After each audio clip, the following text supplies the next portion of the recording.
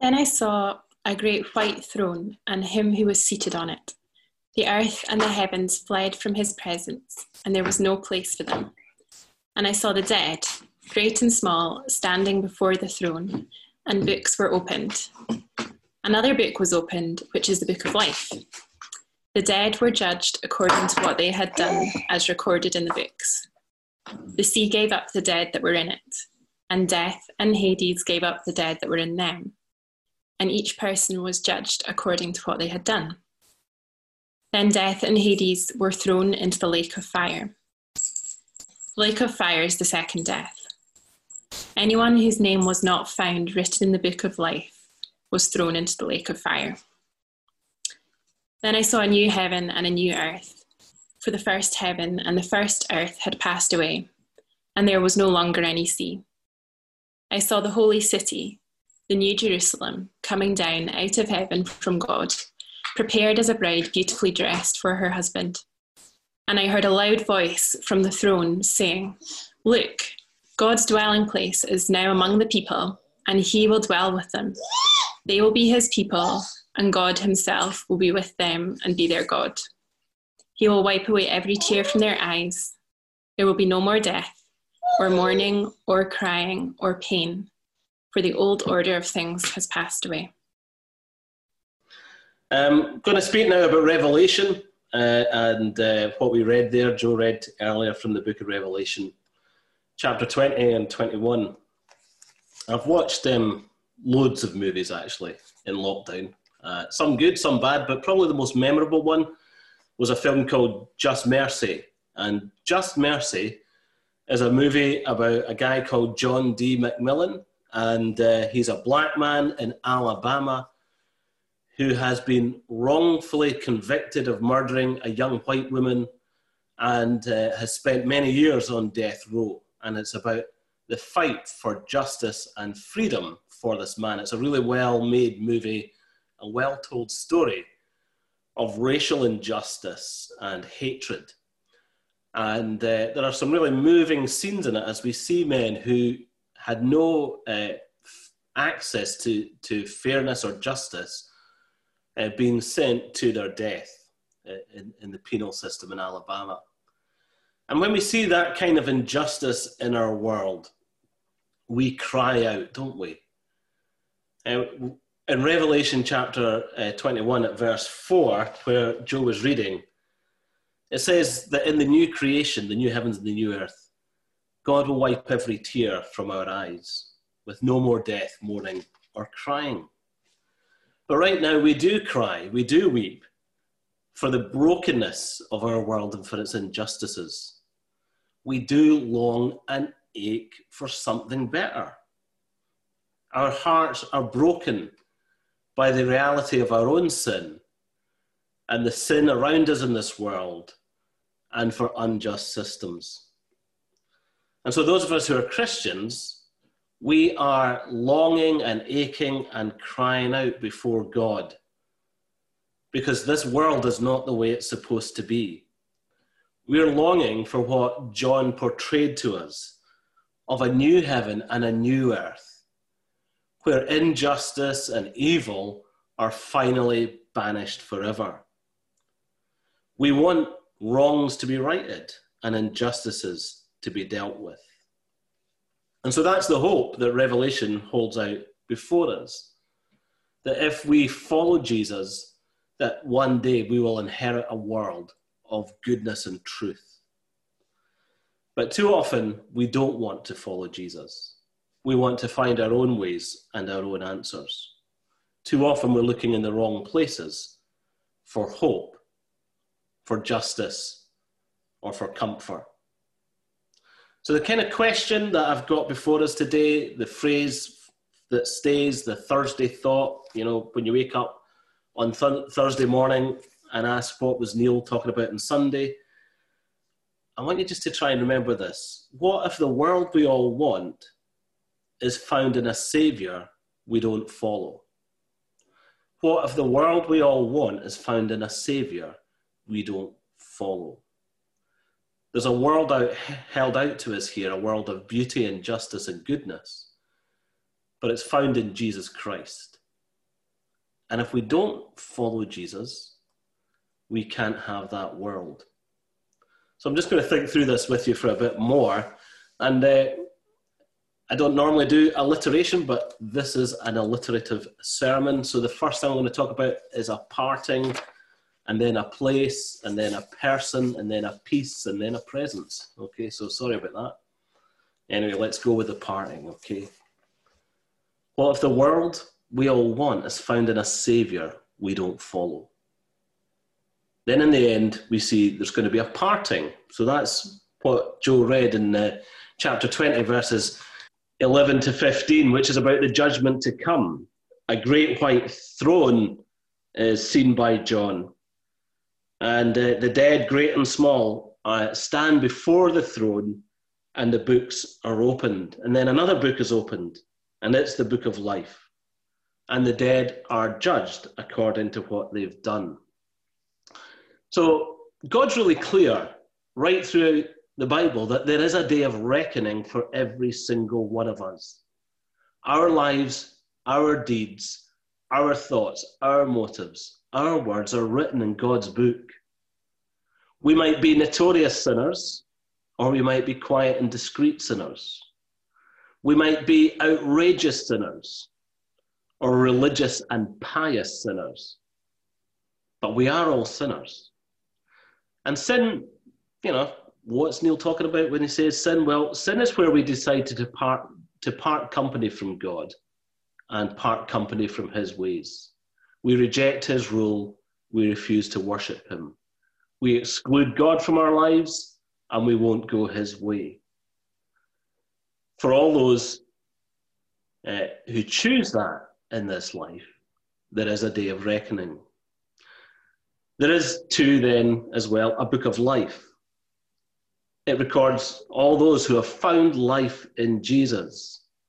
They've put their faith in Jesus Christ to reconcile and restore them to God. So there's a parting then between those who have found life in Jesus and those who've refused life in Jesus. And if we won't have life in Jesus, then what do we face? Well, we face an eternal quarantine. What's pictured here is a never-ending lockdown with the worst people in the worst place. And God is describing that here as a second death or eternal death. It's to be cut off from his life-giving joy and love forever. And God pleads with you. I gave my son for you so you don't have to do that. Don't let this be your destiny. I'm holding out something better for you in my son, Jesus Christ. So there's a parting, but God says it doesn't have to be like that. There's a place, a better place that's on offer. And that's found at the beginning of chapter 21, where John says, "Then I saw a new heaven and a new earth, for the first heaven and the first earth had passed away." So this is the place. If as humans we ache for beauty and goodness, and a beauty and goodness that is free and untainted from everything that's wrong and sinful, then we find it here. Not in a world of our making, but of God's making, in the new creation, the new heavens and the new earth. The old is gone and the new has come. All things are made new through Jesus Christ. If you're not used to the Bible, it can seem like it's a kind of random book of weird stories and collections of histories of the Hebrew people and then Jesus' disciples and then some letters by a guy called Paul, and it might seem like it's very disjointed. But the Bible actually has a lot of themes that run from beginning to end and give it a depth of unity that's remarkable. The big story of the Bible begins in Genesis with creation. Then we see the fall of humanity into sin as Adam and Eve reject God and his rule. They go their own way. Following Genesis and the fall, we have the story of redemption, how God promises that he will send a rescuer, a savior, to restore us to relationship with him. And the whole Old Testament points forward to this savior who is Jesus. So Jesus comes to redeem us and rescue us. And having done that on the cross, he will one day restore all things. And that's what we read about in the new creation. So from Genesis to Revelation, we've got this story of creation, fall, redemption, restoration. The final act is the renewal of the whole cosmos, the whole heaven and earth coming together in the presence of God, renewed and made perfect by his glory. So when we talk about salvation as Christians, we're not talking about escaping the earthly and the temporary for a spiritual and eternal world.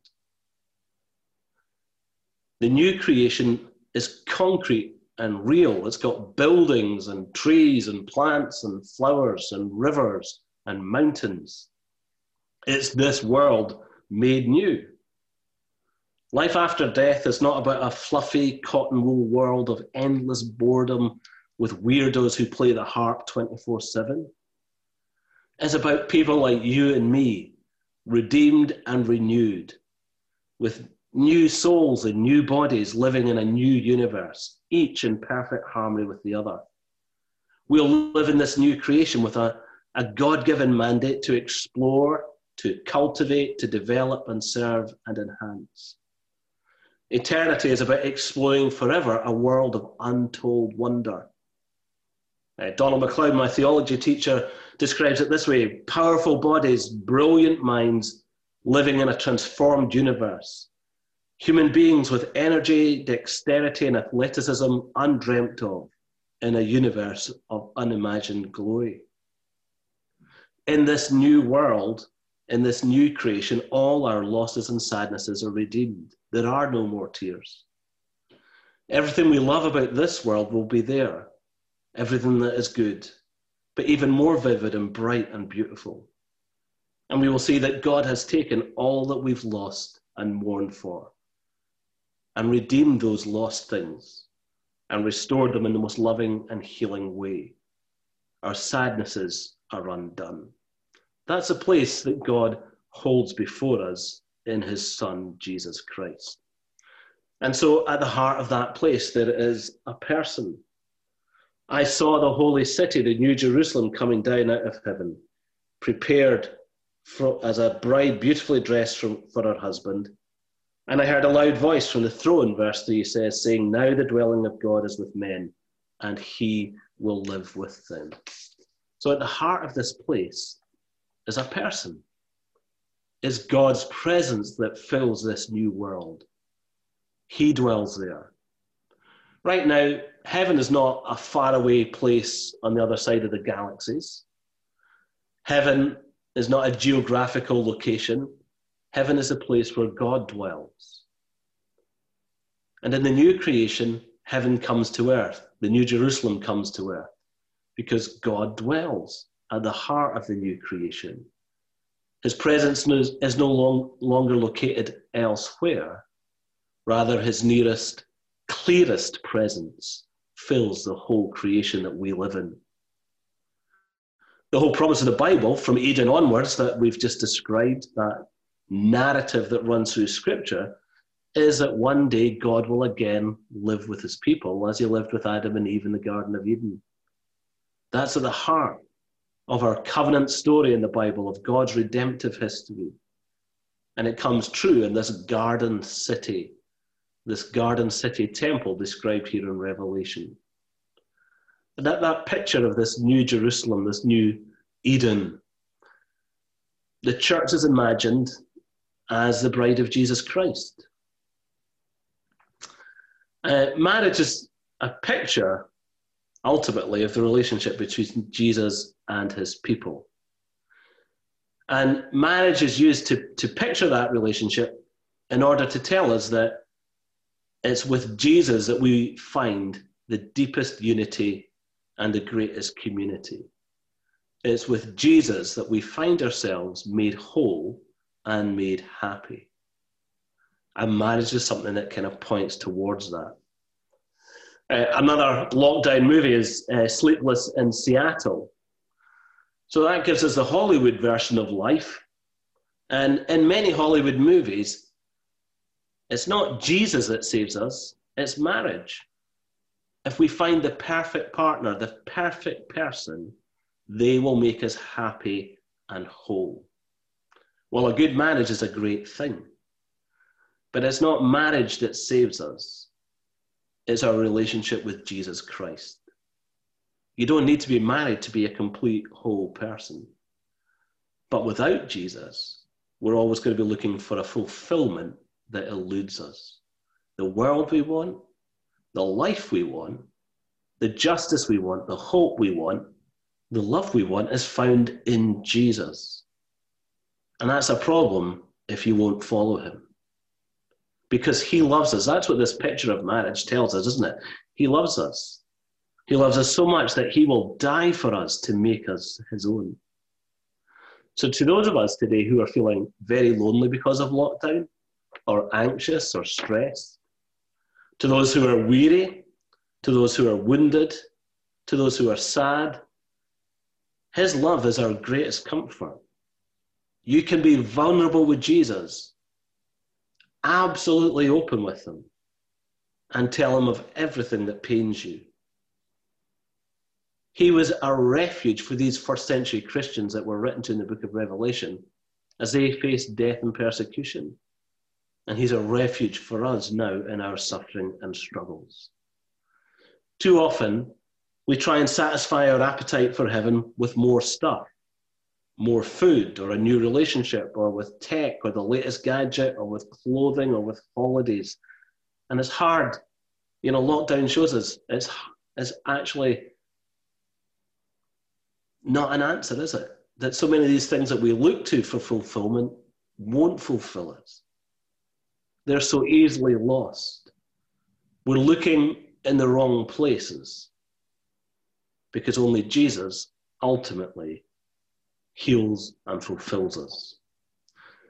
So there's a parting for those who won't have Jesus. There's a place, the new creation. At the heart of that place is this person, this loving God who invites us into fellowship with himself, who longs for us to come into relationship with him.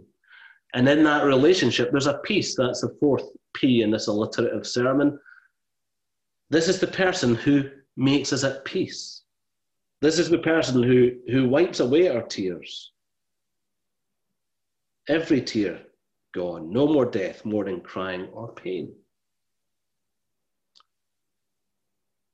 Because when we're in heaven, when we're in the presence of God, we're home.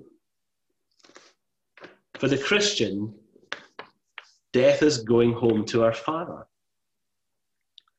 There's a song sung by many an English rugby fan, swing low, sweet chariot, coming for to carry me home. Heaven is our ultimate destination. It's our ultimate rest. It's our home. Where we're free from depression, grief, anxiety, temptation, illness, and harassment. We rest sharing in God's great eternal Sabbath. What do we wear to this wedding? Well, we're told we're beautifully dressed. And in Revelation, the idea is that we wear these white garments, these priestly garments that speak of purity and belonging to God. And that's an amazing thought if you start to dig into it, because these pure garments, these beautiful garments, these priestly garments say that we belong with God. We can be absolutely ourselves without God. This life is not just a life free from tears. It is a life full of the deepest joys because we are totally at peace with who we are. We don't have to hide anymore. We've been made clean. All our shame is gone. All our guilt is gone.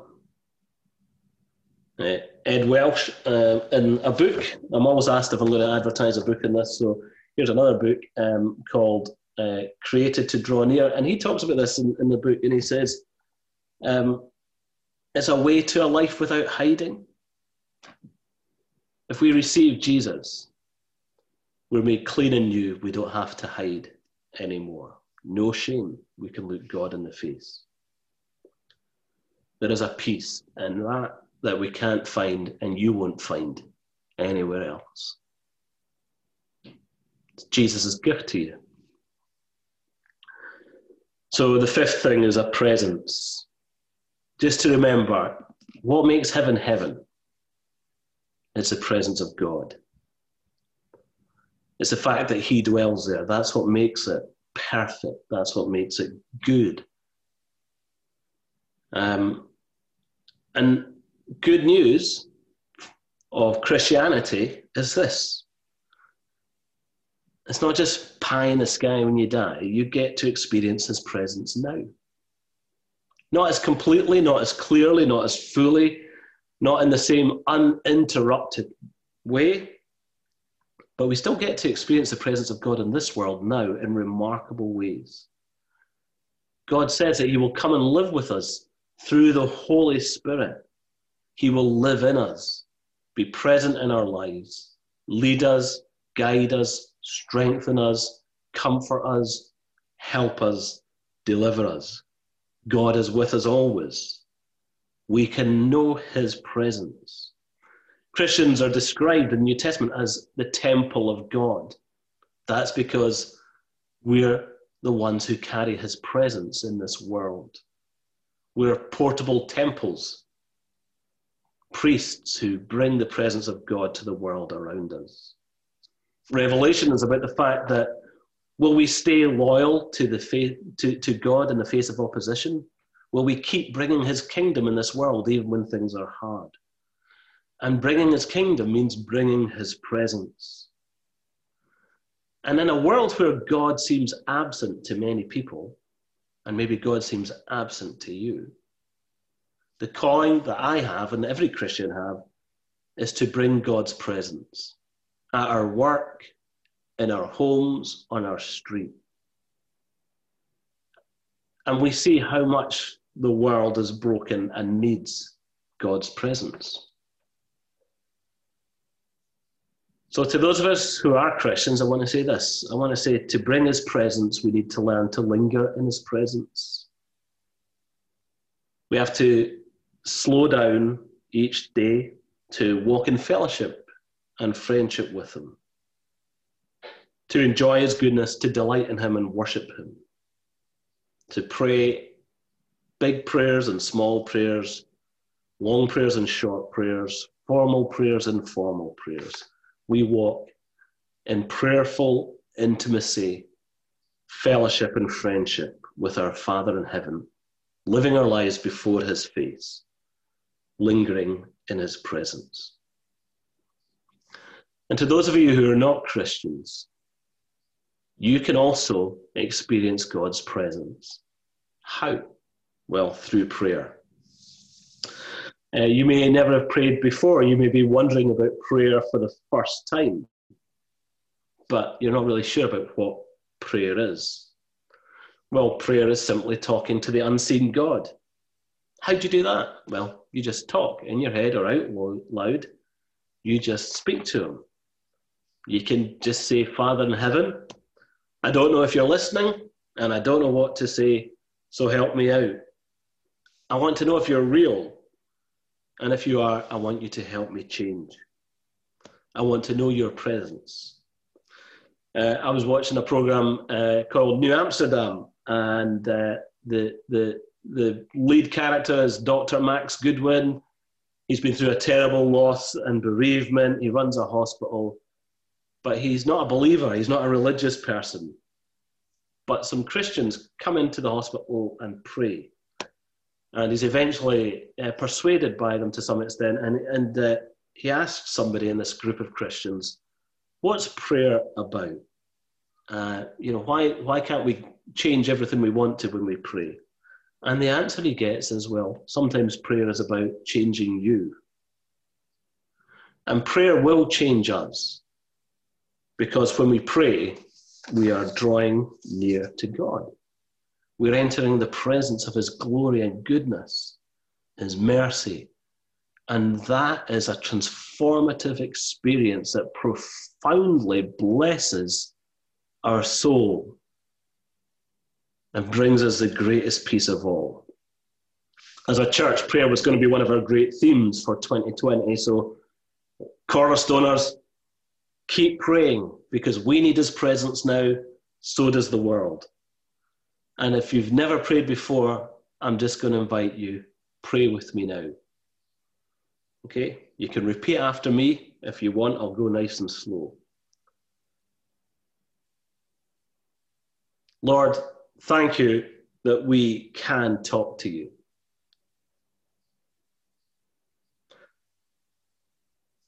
Lord, we're not sure sometimes what to say to you. But Father in heaven, we want to know your presence and your peace. Please answer us. Amen. So that's Revelation 2021. It's about a parting that we don't want. It's about a place, a person, a peace, and a presence that's all found in Jesus Christ. So I'm just leaving you again with that thought. What if the world you want is found in the Saviour that you don't follow? And maybe today is the day for you to just say to Jesus, I want to follow you.